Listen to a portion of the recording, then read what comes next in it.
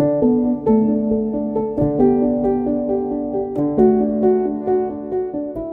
to Searching the Sacred. I'm Jason Steffenhagen. I'm Steph Spencer. And I'm Lisa Adams. We are hosting conversations about Scripture for the curious, doubters, and hope seekers. We're inviting people to ask different questions. Questions asked by those who have been wounded and hurt. Questions asked by those who have deconstructed and are looking for a reconstruction. We're creating space for love, kindness, justice, and curiosity. We will wrestle, we will question, we will dance, we will dream, we will wonder, we will be frustrated, and we will hope. We aren't searching for singular answers or solutions. We are searching the sacred. Hey everyone, we are in the midst of season 3, and we're glad that you are checking out Searching the Sacred. We hope that you have subscribed.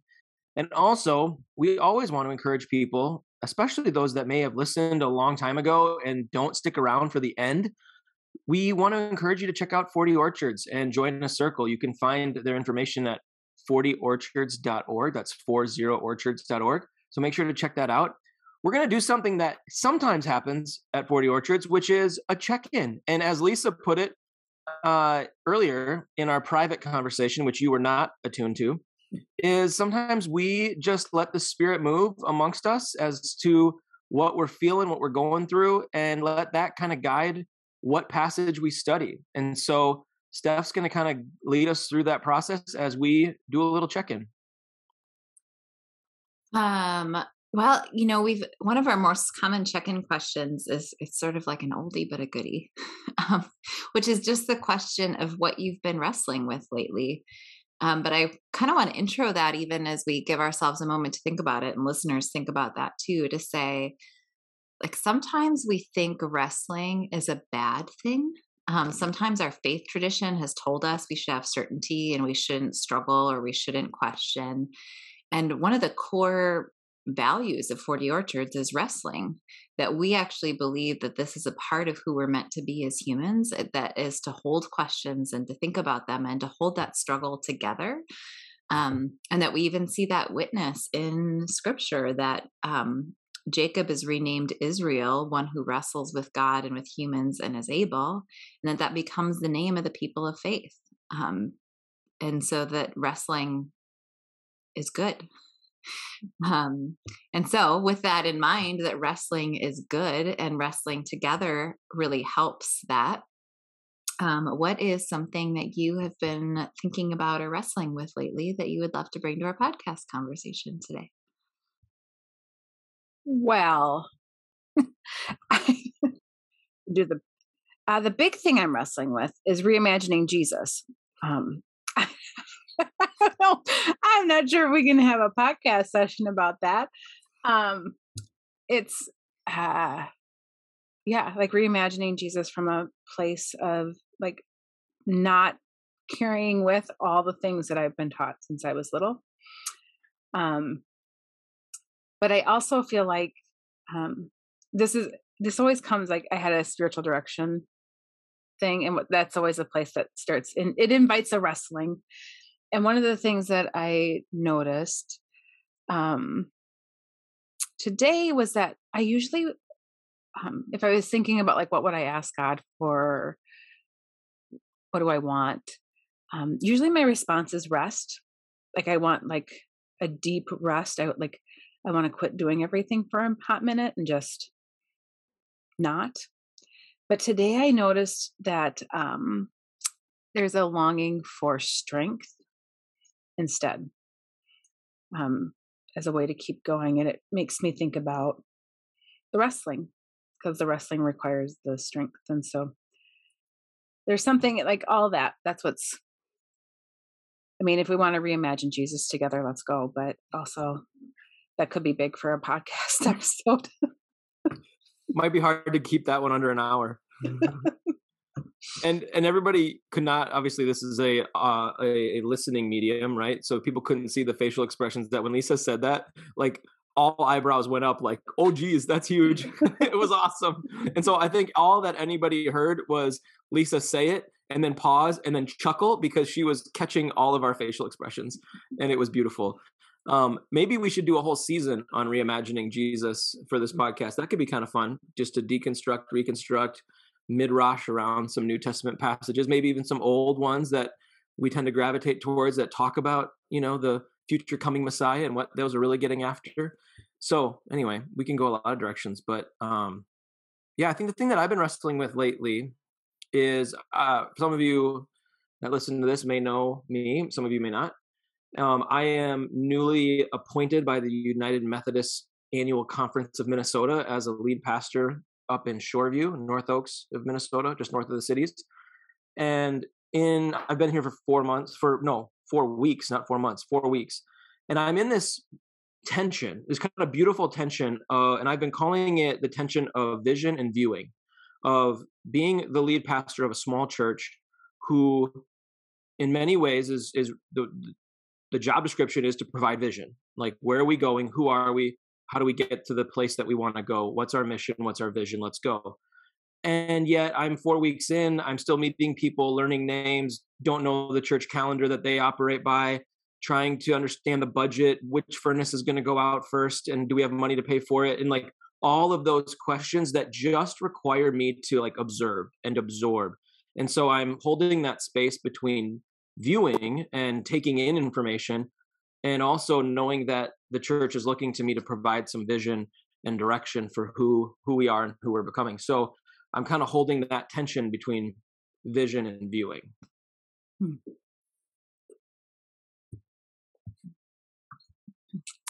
The hard part for me in answering this question is always that I'm simultaneously wrestling with many things. And so it's hard for me to pick one. And I'm so used to the comfort with wrestling that I'm like, oh, I don't even know that I pause that often to think about how many questions I'm thinking about. They just all ride. And so I'm pausing a little bit to notice what might be rising to the surface in them all. I think maybe something around the question of what is mine to do. That there's this ongoing piece of like, in a lot of my work, I mean, and besides 40 Orchards, I do Enneagram work. I'm walking beside people. And there's different ways that I've framed that over the years. Lisa and I have talked about just this morning, this idea of being midwives as a powerful and helpful metaphor as we kind of hope that things get birthed in others. What is it to kind of walk alongside that? But then it causes this ongoing wrestle for me of like where, when to step in and when to step back with others. And then also like what is mine and what is God's in that transformation process as well. And kind of because I think sometimes I can get overwhelmed. I know that when I get overwhelmed, I end up in an inaction spot. And so, but then sometimes I overcompensate and feel like compelled to, I should text everybody today, check in so they know I care. But then it's like coming from a weird place that's not good. And so I think, that sort of walking well beside people and what that looks like would maybe be a way to summarize that messy wrestle. So before we start pitching different scriptures that potentially align with the different spaces we're at, can I just ask you a question? And maybe both of you, I think you both do this really well. I have heard at times that, and you brought this up with the idea of certainty versus wrestling. I think that for some people, the idea of sitting in the tension and wrestling with things is an incredibly scary place to be. And what you just named is, I'm always wrestling with a number of things and they just kind of like are existing. And to some, they may have heard that and thought, oh, that's really good for her. Others may have thought, oh, that sounds like the freakiest existence imaginable. Like, how have you maybe reconciled that way of existing while many of us have grown up in a culture of certainty? So not only how did you maybe get there, but like, why is that like a functional norm for you that doesn't feel like shaky foundation? It actually feels like a firm foundation. time, I think it takes time to reimagine. Like I would name that we've we've used the words on the podcast of, deconstruction, reconstruction, because those are pretty common ones for people to talk about faith. I actually prefer disorder and reorder. It's a part of that reordering process to say, actually, wrestling provides a better foundation than certainty. Why is that? I think in metaphor. So here's my metaphor that comes to mind is actually like in places if you put it in that construction realm, in places where there's earthquakes, they actually have to create a certain amount of flexibility in the structure so that it can withstand the earthquake. And if you make buildings too rigid, the earthquake topples them. And I think in faith, or think about like the palm tree and how the palm tree needs to have a flexible trunk in order to withstand the winds, that like life is hard and struggle is a part of it. And there's actually a different kind of foundation that can be built that then can move with those questions and struggles differently and not topple the way a rigid structure topples. And there is a way that over time that can start to feel firm, but it's different. So but it might also be a little bit how I'm wired. Like maybe I think I've probably been wired to never quite be afraid of that. Like I'm a person who tends towards deep and complex conversations. So some of that might be personality as well. But that metaphor comes to mind for it's a different sort of stability. Yeah, I love it. I appreciate you giving us a good metaphor because, if there was a simple answer, then I think it'd be easy just to say, well, then we should all encourage people to do that. But like when it's a metaphor, because it's helpful because you can kind of live into it and then like move out of it and then maybe live into it a little bit more. And I love that although like the tree trunk analogy is really cool, or like, that idea, because I can imagine some people feeling like they need to be an oak tree, like immovable, like solid, deep roots, that kind of thing. And then others are like, I kind of like swaying a little bit. Like I kind of like that movement, I like that flow, I like feeling the wind. And yet both are stable, both aren't going anywhere, both can feel a sense of groundedness. Like because like what I don't hear you saying is, oh, I really like feeling ungrounded and untethered. Like those weren't words that you used. You actually used words like foundation and like solid, and like so there was still a kind of deep resonance and connection, and it wasn't a loss of foundation. It was just like maybe a differently made foundation, which is kind of cool.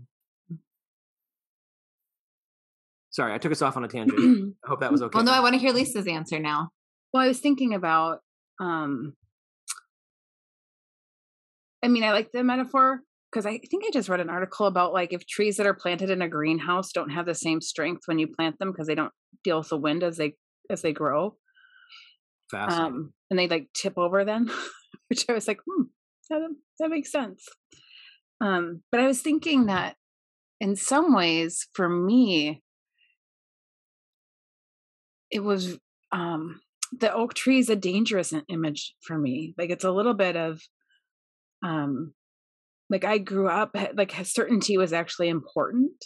Like believing what I was taught, like taking everything that the pastor said is like, that's the thing.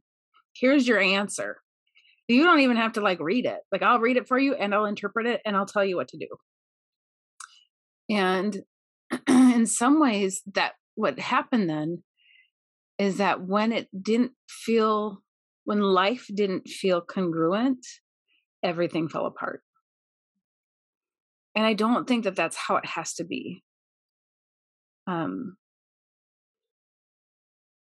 I really like to, like for me, being able to ask questions without feeling like I'm on the outside of things or like I'm somehow bad for asking them was really important. And that just wasn't a message that I ever got. So for me, I think it's a little bit, for me, wrestling, it feels like freedom. It feels like the most freeing, important thing I get to do. And I love doing it because for so long it felt restricted. So like, yeah, it feels there's a little bit of a difference for me in that like I can't imagine going back to like, well, this is the answer. Although sometimes I feel strongly about something. I do feel like there are some things where I'm like, oh, I feel strongly about this one. But wrestling has been like that what was scary is actually certainty. So that's what I was thinking.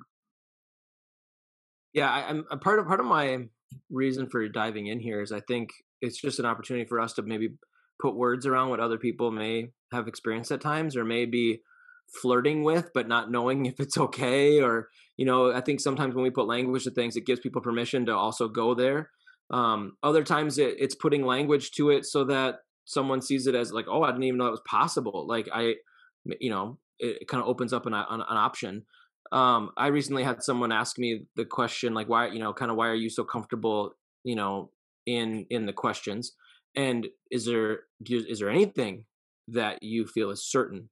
And, I chuckled because I was like, well, yeah, there's a lot that I feel is certain. It's just not similarly defined as like this doctrine or this doctrine or this doctrine or this doctrine or this statement of faith or this statement of faith. It's more like I really like the idea that death and resurrection is kind of like how things like flow. I really like that, like this Trinitarian idea of relational dynamics is how things are interconnected. I really like that my conception of God is probably best defined in the fruit of the Spirit, as opposed to some list of like characteristics, like which those characteristics can be fine. But it's definitely not defined in a gender. It's definitely not defined in some authority. It's defined in like our, peace and joy and patience and moving towards justice. Like, so yeah, I have a lot of things that I don't negotiate. I don't negotiate justice. I don't negotiate love. I don't negotiate relational connection and shalom. But when we get into the end times, like, yeah, I'm probably not as solid on exactly what happens when I die. I kind of haven't done that yet, but I've seen relationships fall apart and need to be reborn. I've seen spring, I've seen winter. Like, I know the cells in my body die every 7 years and then come back, like, so yeah, there's a lot of things I have that are firm. Reminded me of when I named that this is also probably just a part of my personality that I've had. I'm reminded in what you just said about my statement of faith that I had to write for seminary, and that I tried to not write anything about end times. What I wrote was, I don't think we can know, and I think it's preposterous that you're having us write a statement about something we can't know. How'd that go over? That got a big fat rewrite. Because we need to know that you know what you could know, like that you've done your work. And so I had to figure out how to say that differently, like show that I'd done my work while also still saying like I refuse to stake a claim on something I don't feel like we can stake a claim on. Yeah. I think that took a few rewrites. Wow. That's fascinating. Well, a couple things pop up, I think, from our check-ins, and we could, I don't know. I don't remember how we voted last time we did this when there's only 3 of us, because I got 3 passages. Oh, good. Good. So actually, the Reimagining Jesus popped something right away, though it could be its own series. But to actually follow the name of Jesus across the arc of Scripture, because Jesus wasn't the first person to have that name. And how it helps us maybe see Jesus differently, to see the people along the way who had the same name, and sort of do a trajectory study of sorts across that name. And thinking about this interesting place of vision and watching, Exodus 24 is this place where the people are in the wilderness and they're at Mount Sinai and they're given a vision. The elders are given a vision. What is the vision they're given, and how do they translate it back to the people who are sitting in the bottom of the mountain wondering what to do? And then thinking about actually this conversation we just had, to study Genesis 32, which is when the name Israel pops up as a name and it's then used after that. And like, what is the story of that origin of that name? that then becomes the name of the people that follow. So 3 choices. The reason I think the reasons the name popped up right away, or the trajectory of following Jesus's name, is that the strength comes up in one of the uses of, in one of the backstories of that name. So that would take us first to Joshua 1. And then we would pop into some other passages as well. So personally, I'm game for that. I mean, I don't know if that like gets at what Lisa was hoping for. I mean, I'm sure there's a whole lot more there when it comes to reimagining Jesus, but if that's a good thought for what she was anticipating in a way, I would be game for that. Here's what I'll say. When I check in, I try not to think about what I'm thinking about. Like, I'm not trying to shoot for a passage. I want to just be, this is what's on my, it's the thing. And then I try to listen to other people to hear a passage. But I can't do it for myself. It's too manipulative to like, for me to do it. I think in a position of someone who leads studies, I have to be careful with that. But I do love, I actually think, as you said that, Steph, I actually think just doing Joshua 1 might be an interesting space with, in considering the name, like tying it to like just holding a lens of Jesus within it. I'm open to any of them. I was going to say Jason should just pick. I was actually thinking the same thing. So maybe Steph has to pick. Well, I mean, that was that energy drifted right towards Joshua 1, I think, for both of you. So let's trust that and let's go there as a starting place. We'll see if we hit other passages as well, but maybe that begins with this sort of rooting of a name before we even look at Joshua 1, and to say,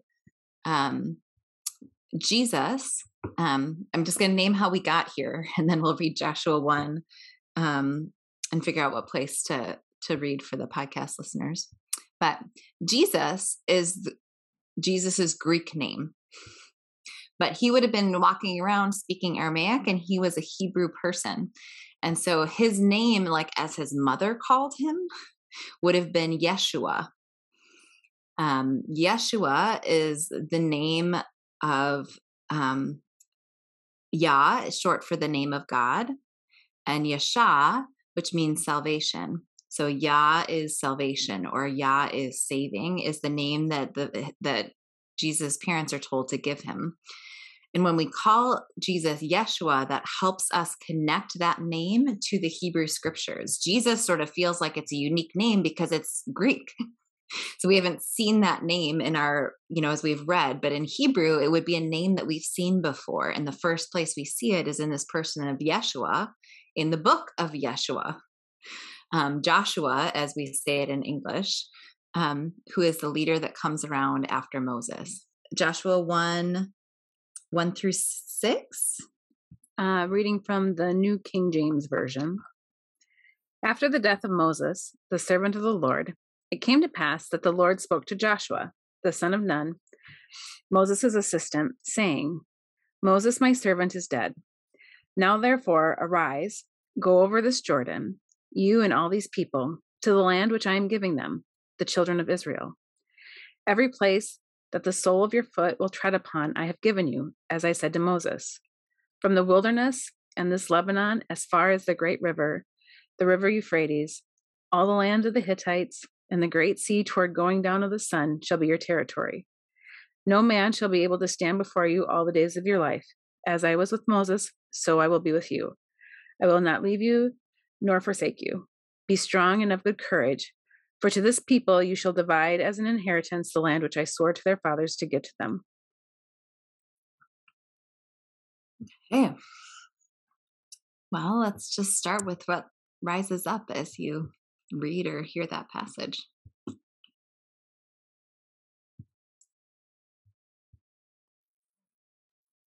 think there's a lot floating to the surface for me. One, if you're Joshua, it feels very like, man, you got a purpose, you got a call. Like, that feels very empowering. I think The second thing that pops up for me, completely different, is it feels I got some question marks coming, because if I'm a Hittite, I'm not loving this passage, because basically God is saying your land is going to be given to somebody else. And that feels, I mean, colonizing comes to mind, or, genocide comes to mind. I mean, there's just like, human history has like taught us that typically when one group moves in on another group, it doesn't go well for one of them. And bad things can happen. And, knowing the history of the Old Testament and the violence of it, I'm just anticipating a lot now. And it just raises some question marks about what's going on. So I'm holding both of those. Beautiful calling, and then, the tension around this land. It's interesting is because my brain is trying to do some work real fast.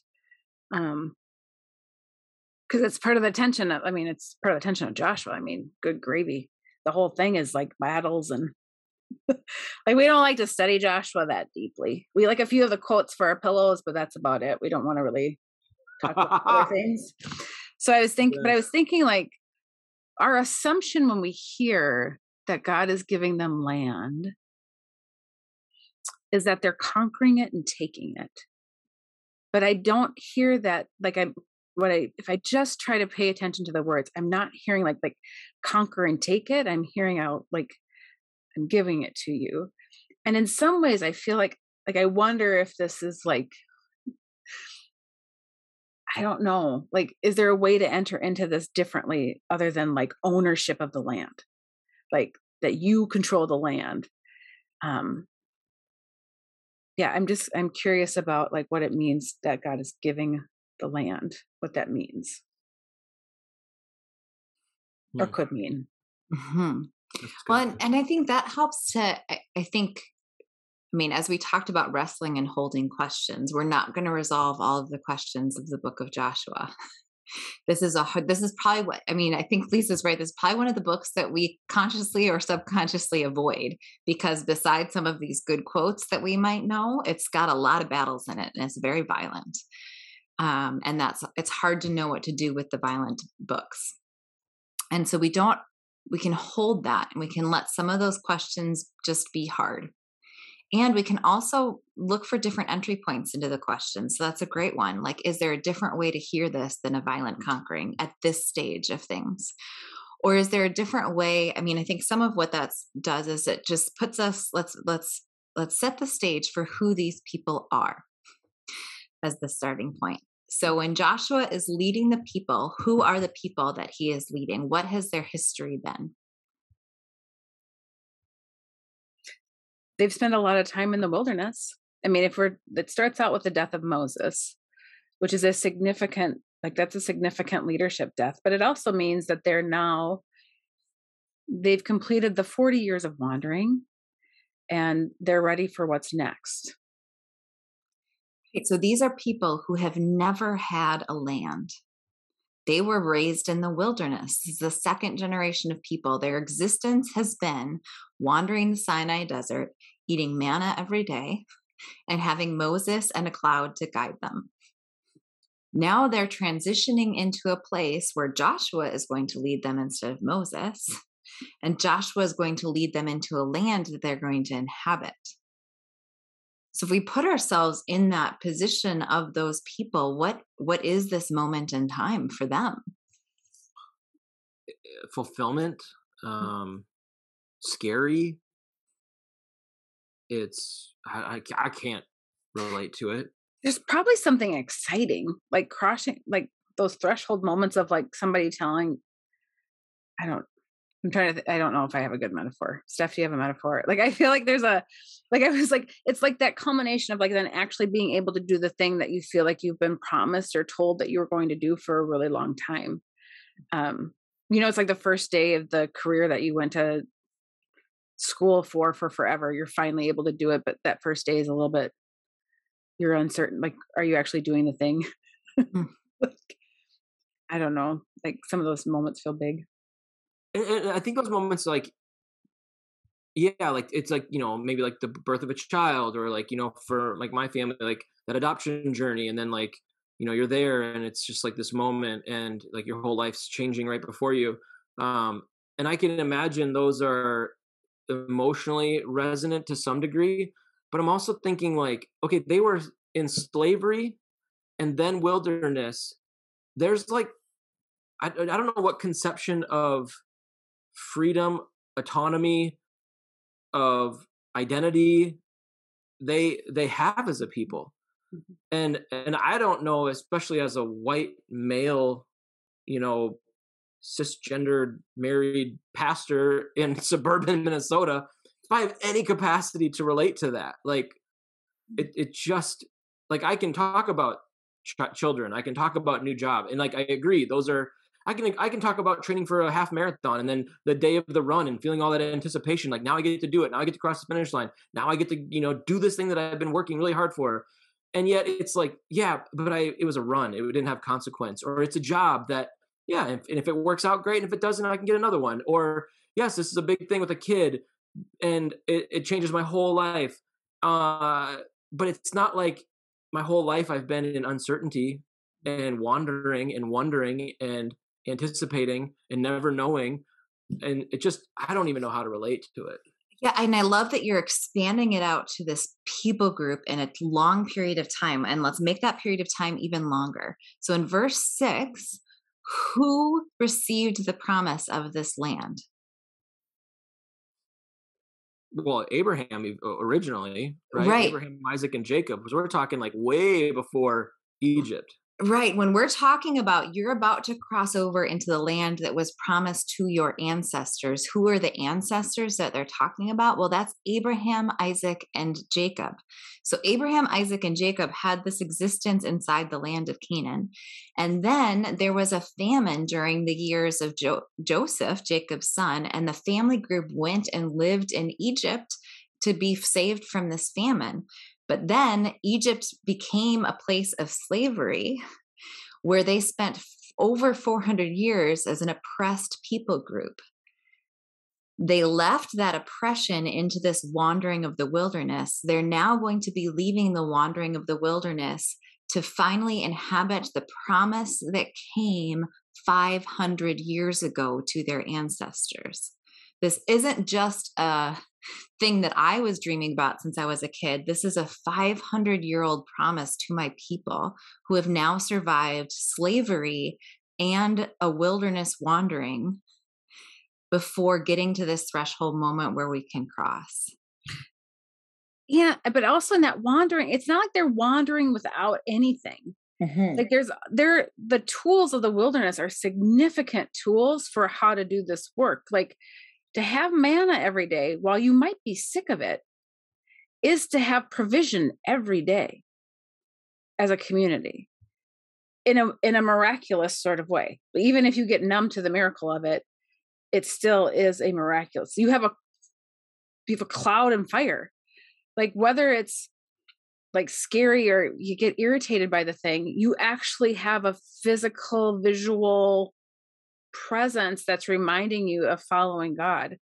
And so in some ways, like this grouping that's going in, while they are for sure impacted by the enslavement of their parents and ancestors, this group was not enslaved.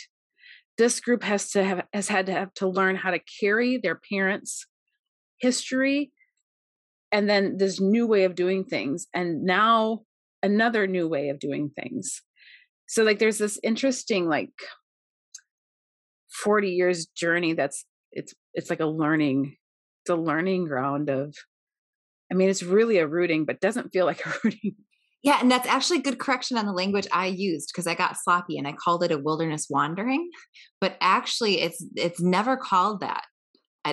I mean, it's always dangerous to say an always or a never, but um, generally, it is not called a wandering. God leads the people through the wilderness. Those 40 years had a formational purpose to how they lived that was meant to equip them into how to live now in this next phase.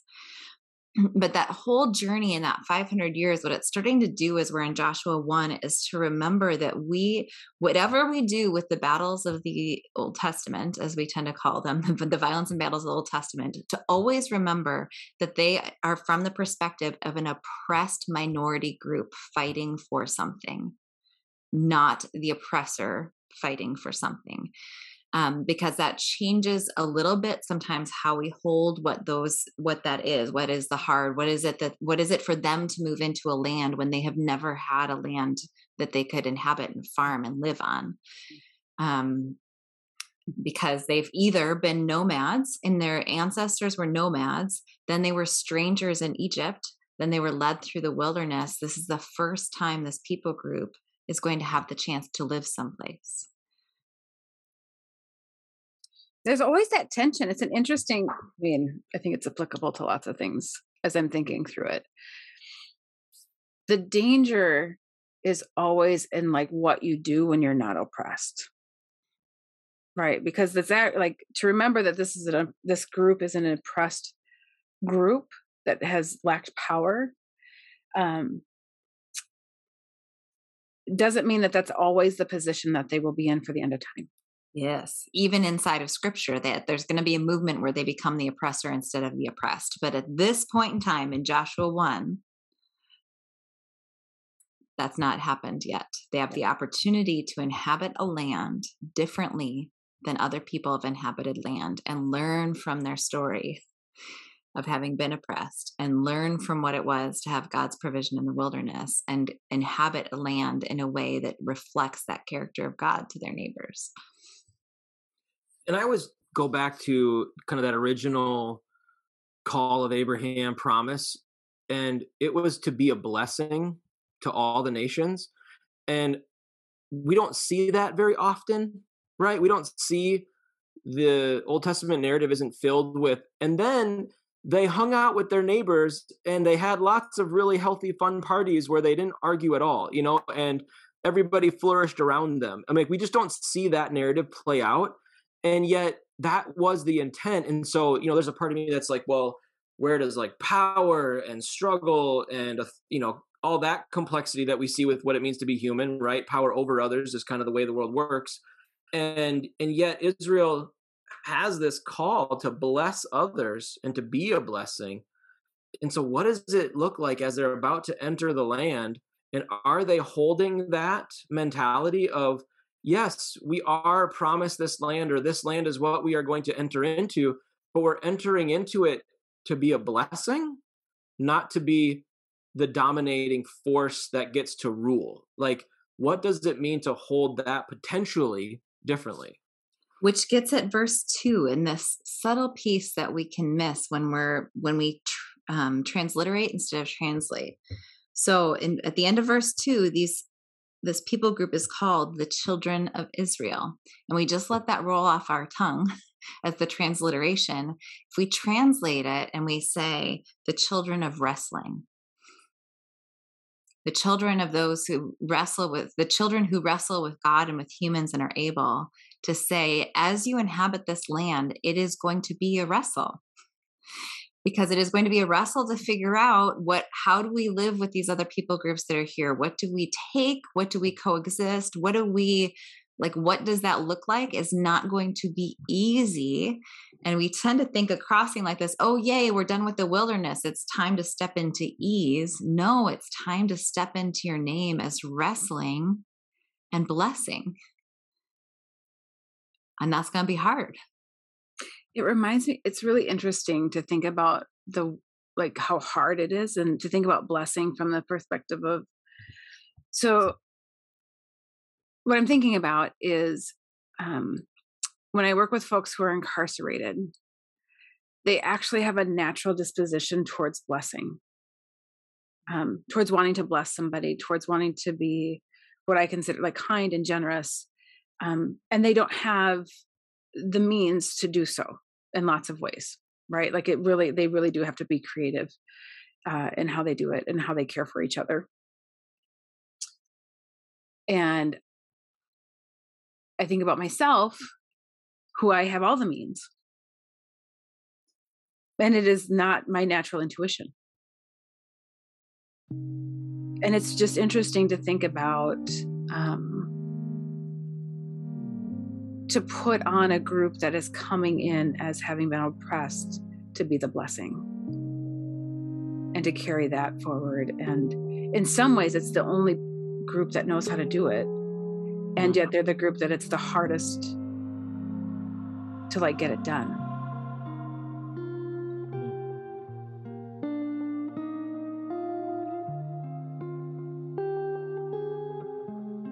Hey everyone, it's Jason, and we're going to continue this episode in just a moment. But before we do, I wanted to let you know we are starting a Patreon page. Patreon is a site for people to give a monthly donation for the work of a podcast or other creative endeavor. And so you can go to patreon.com, Patreon, and you can searching the sacred, and then sign up to become a follower and to donate on a monthly basis. That could be as small as $1 a month, $5 a month, $10 a month, or more. Whatever you think works for your life and for the work that we're doing, we would appreciate any support that you can give us so that we can continue to put this podcast out there and continue to do this work. We are grateful to do it. If you're curious about an easier way to get to this site, we will have a link in the show notes, so be sure to check that out. Thank you for being with us on this journey. Thanks for being a part of this community. And we look forward to much, much more.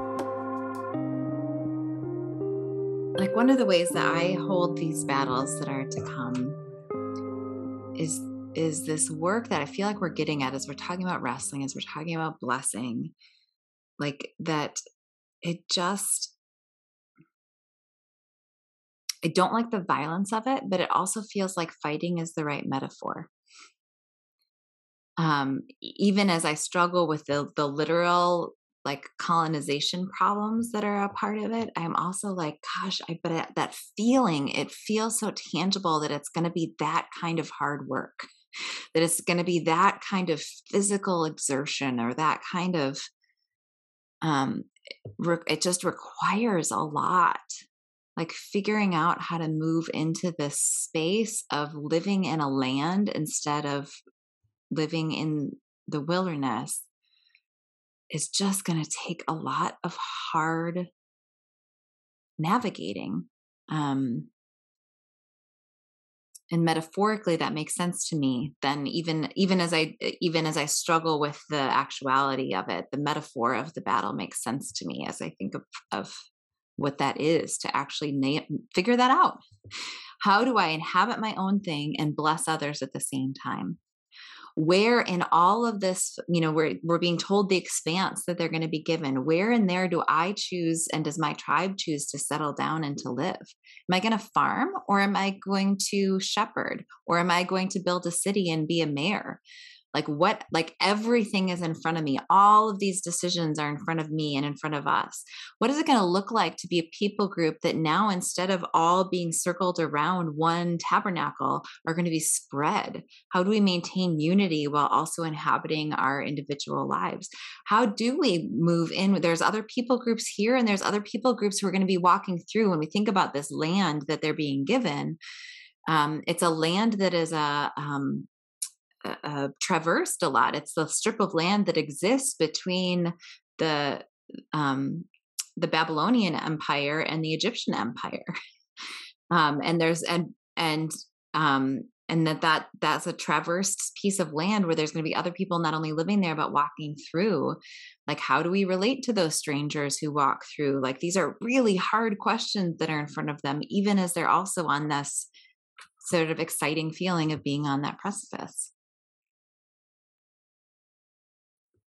I heard once, I think it was maybe Rob Bell who did a podcast on this actually, talking about the Lord's Prayer. And at the end of it, that, and lead us not into temptation, but deliver us from evil. And the way that he explained it, I really appreciated, is that once you have your daily bread, and your needs are met. And once you have a reconciliation with the past and like the debts and the ways that you've harmed one another, once you've resolved that tension, it's likely that you're going to find yourself in a place of gaining, stuff like the land, possession. You're going to come into a time of having authority.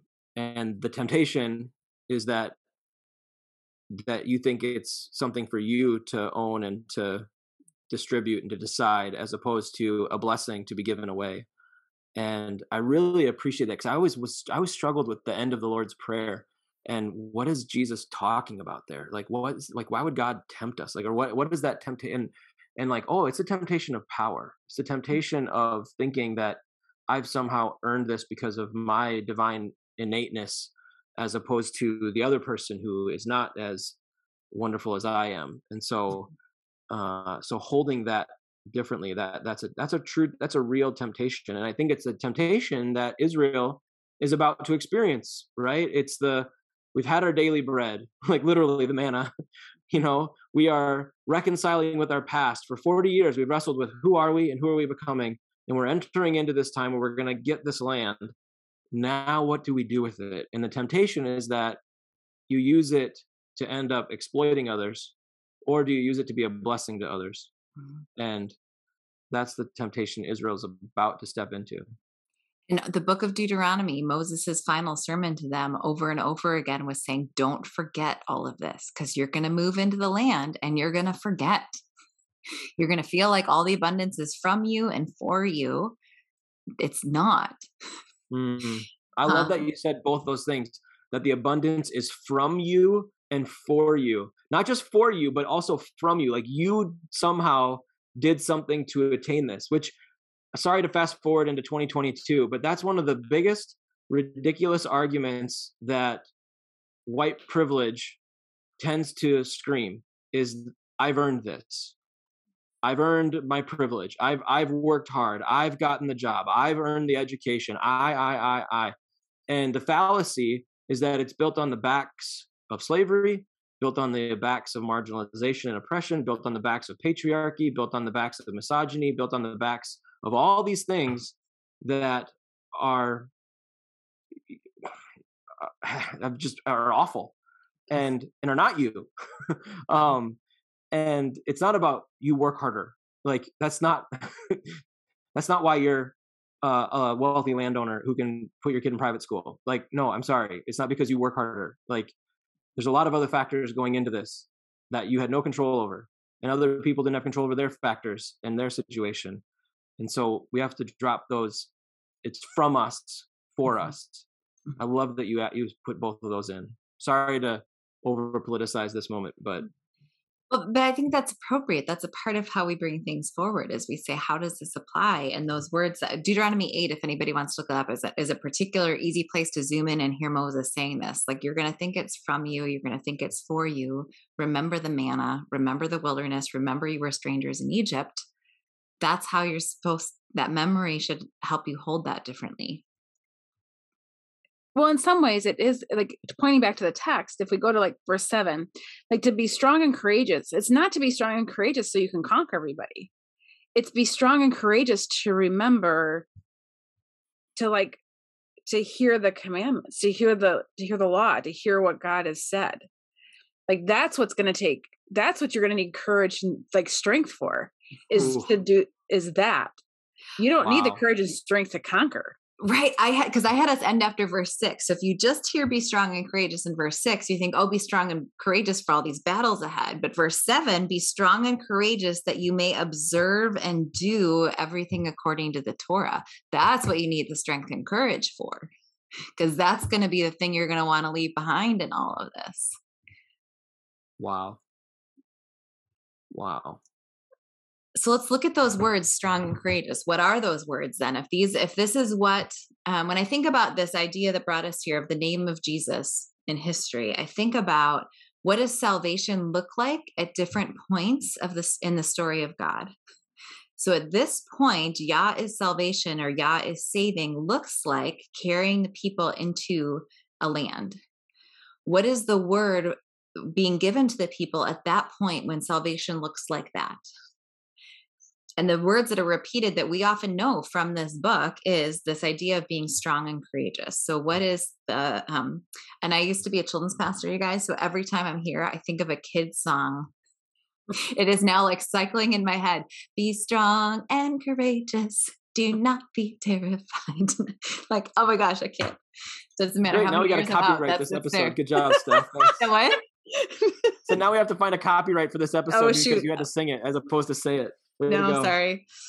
I think it's probably fine. I just sang a part of it. It's fine. No. Okay. So when we have the word strong, we have the word chazak. And it's got a really, that's just a good, it even sounds right. Like chazak. It's got a good to begin it. And it's to strengthen or prevail or harden. So this is a word that we have heard before in the story of Exodus, with the heart of Pharaoh being hard. But here it's a word being told to us in a way that's positive, that we're supposed to do it. So, but I think it helps to sort of start with like when Pharaoh's heart is hard, what is hard about? Like what is happening in that part of the narrative when we're in the plagues? What is a hard heart doing? Limiting. Not changing its mind. Okay. Limiting and not changing its mind. And in Pharaoh's case, that resistance to change is negative. You're not listening to God. Are there also times where that resistance can be positive?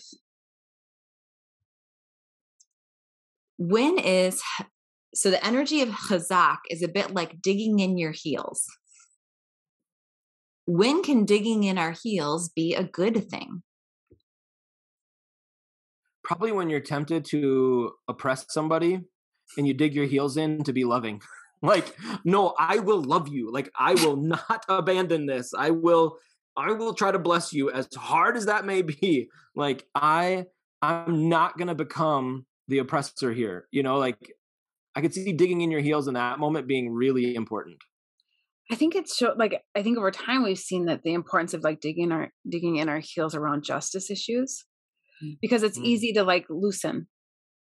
It's easy to get tired. It's easy to like forget the work that's still ahead, to want to be done. And in some ways, like it takes a hazak, like you've got to stay in it. And like, I think that like justice has that edge to me. Yeah. Another translation of chazak is resolute. So that word comes to mind. There's a resoluteness. I'm sticking with this. I will not leave this issue behind. Go ahead, Jason. Sorry. Yeah, no, I love that because I think one of the troubles that we see in our modern society about racial reconciliation and doing the work of justice is you hear this phrase, but we've come so far. But we've come so far, as if like because we've come a long way, it's like good enough. And then we settle for the way things are when there's still, you know, so much inequity going on around us, you know, so many inequities in like basically every system imaginable, whether it's an economic system, a justice system, you know, the prison system, you know, the educational system. We can see inequities in all of these systems, but we've come so far. And that's where like that resoluteness and hardness of heart in a way is so beneficial to say, and we still need to keep going because it's might be better, but it's not the way it should be. And we aren't at an equitable place yet.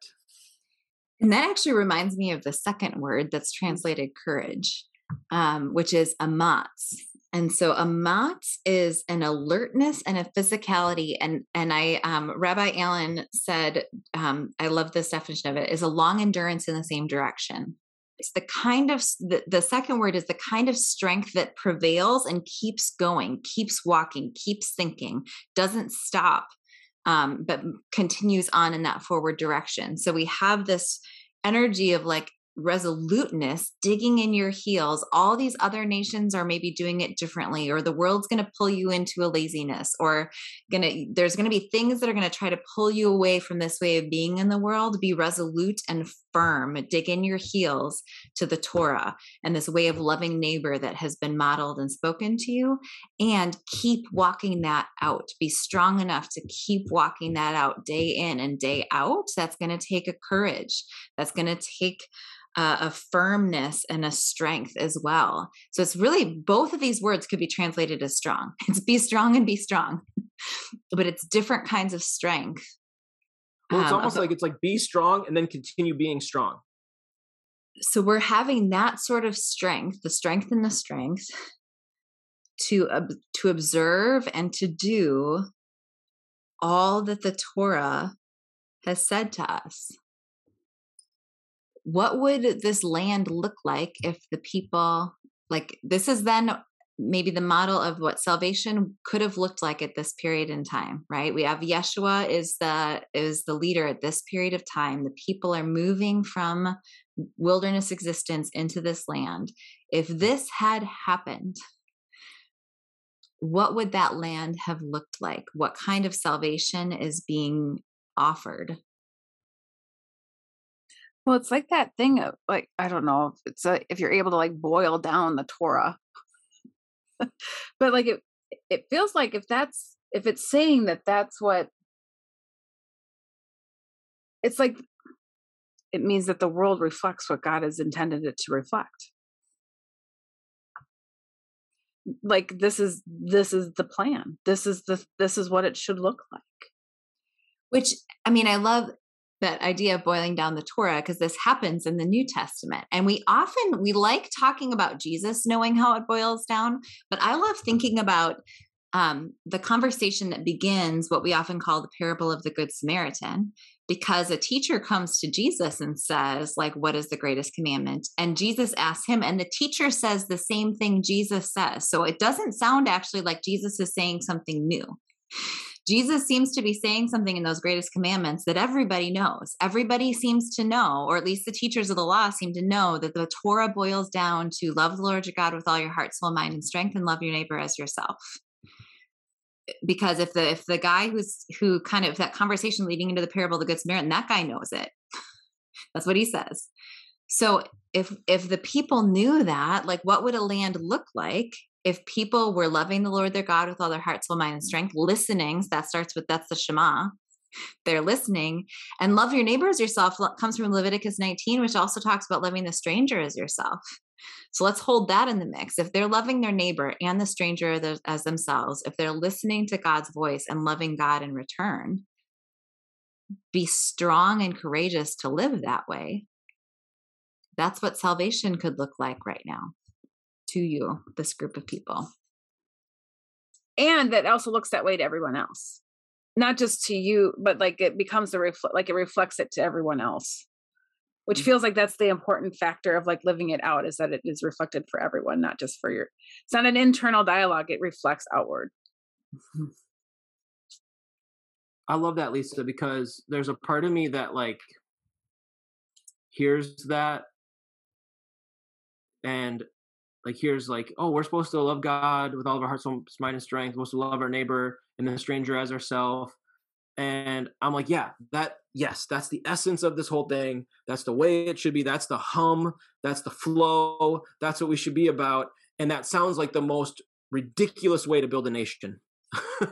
Like that just sounds like it doesn't work and you're setting yourself up to get massacred. Like that, loving your enemies is not like the best international policy.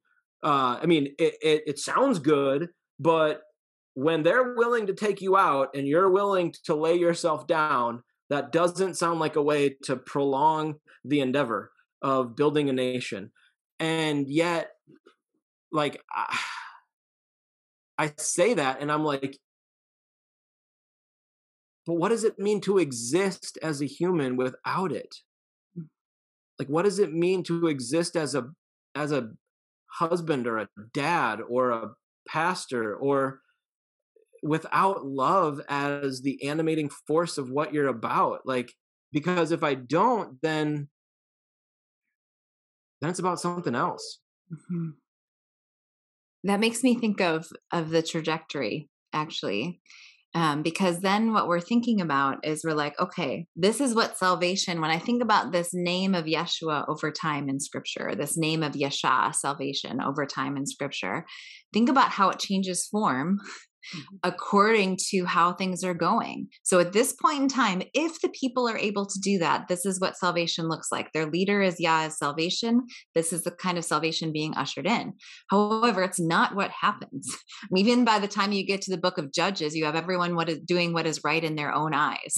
That's not even getting to the time period of the kings yet. So it doesn't go well. So then we get to another time period, and we get to the time period of Hosea and Isaiah, which also both carry of the name Yasha.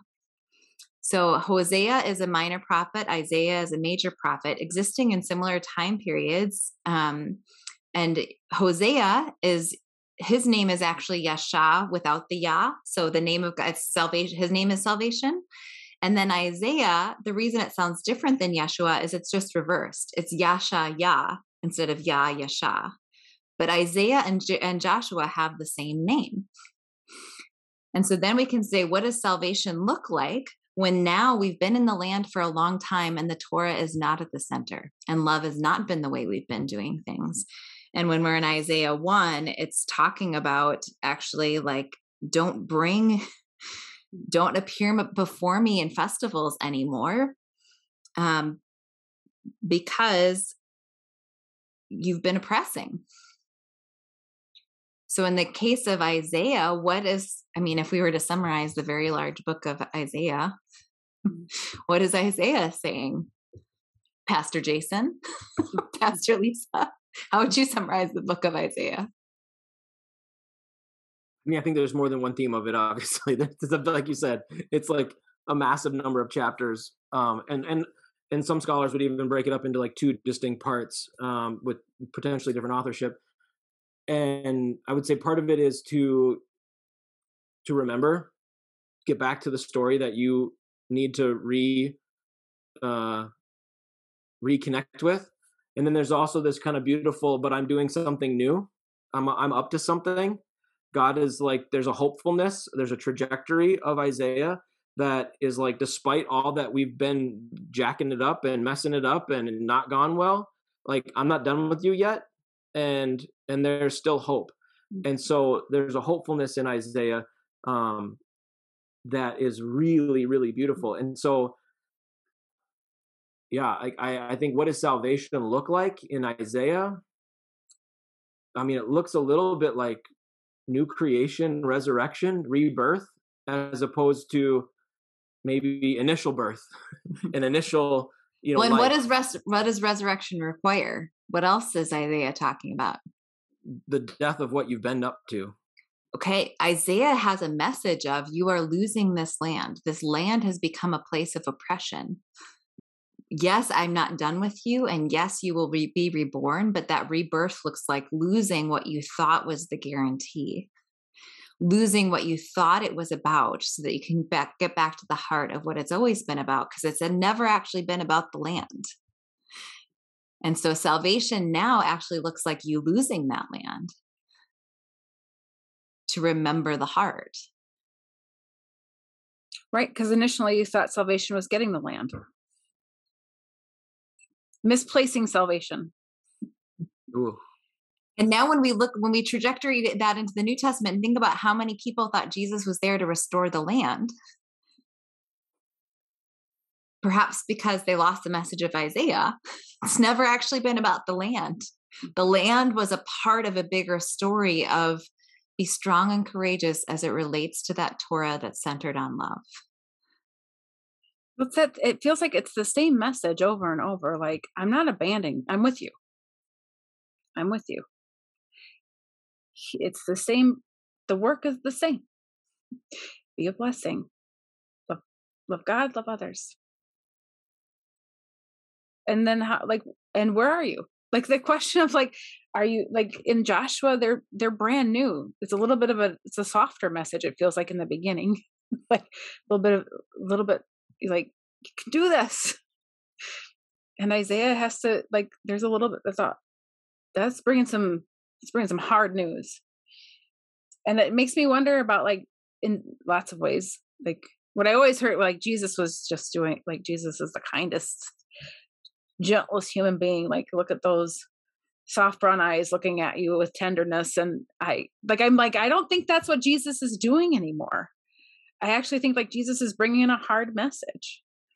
Like if I instead of focusing on the death and resurrection, which is important, but like there are books and chapters and verses about what Jesus is doing.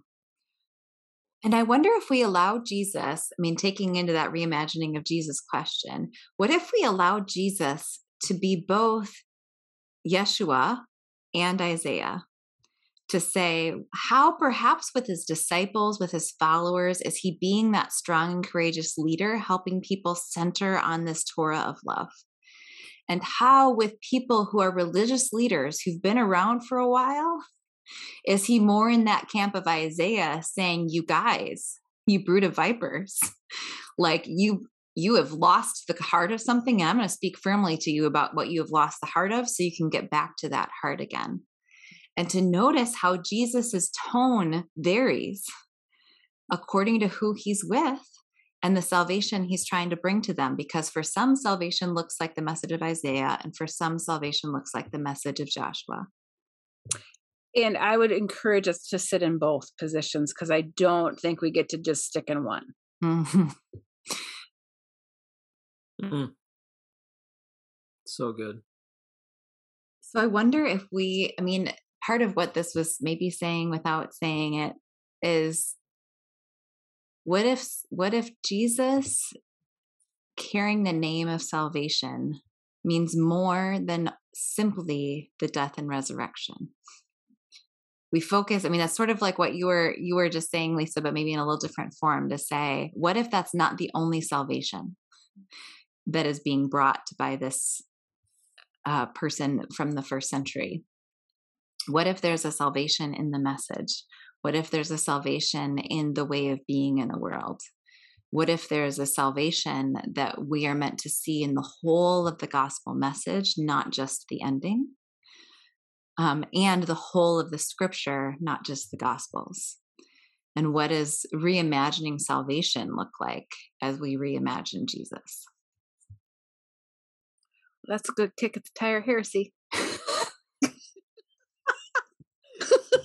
Shoot. That was beautifully held together, but also, okay. Because for me, that's the tail end of that then is like, is salvation still happening? Do we still need a certain, like in some ways we don't have it right. It's that question of like pushing against a little bit of the golden ticket, like the idea that like, oh, it's all done. I got nothing to do. Like, are we still called to like live out that promise? Are we still called to remember the work? Does that work matter? How important is it that we participate in loving each other and loving God? And I don't know. I think it begs the question, and we don't have time for this at the end of an episode, but it really begs the question, do we have the definition of salvation right? Because if the definition of salvation is just, I have to cognitively assent to a few certain items, and then I get to go to heaven when I die, then why in the world would Jesus say the greatest commandment is love God and love your neighbor? Because apparently I don't have to believe that. I just have to believe that Jesus died and rose again and wanted to save me and live with me forever. I don't have to believe in love. Like, that's not really a part of it. Like, maybe salvation is less about where I go and more about how I exist. And that, yeah, I might be kicking at the tires of heresy. No, but I just want people, but I don't think I am, because I think that the entire biblical narrative is inviting us into salvation, which is a way of being in the world that looks more and more like love and justice and kindness than like arrogant people who think that we know it all. I would love to end with you repeating the succinct statement you made that Lisa and I both reacted to. Do you remember what it was in the middle there? What if salvation is less about going to heaven when we die than how we live in the world? Is that what I said? Let's go think about. Way to end a podcast with a big question mark.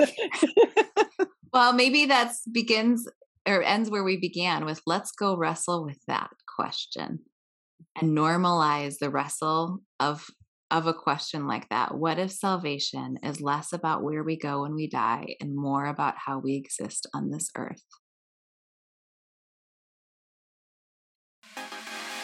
This podcast is a partnership between 40 Orchards and Processing Faith. 40 Orchards invites people to wrestle through biblical texts using the ancient Jewish concepts of Midrash. In a 40 Orchards study, every question is safe, everyone is welcome, and every voice is valued. We believe there's room for all of us. No person and no question is off limits because we know that together we can expand each other's experience of what is sacred, whole, and good. You can learn more about 40 Orchards and sign up for a study by going to 40orchards.org. That's 40orchards.org. Processing Faith is a space created by Jason Steffenhagen for people to do exactly that, process their faith. It's not one thing, but more like a good recipe. It's like one part pastoral care, one part theological exploration, and one part wrestling with all the questions. You can learn more about Processing Faith and sign up for a free 45-minute session by going to processingfaith.com. Thanks again for joining us on Searching the Sacred.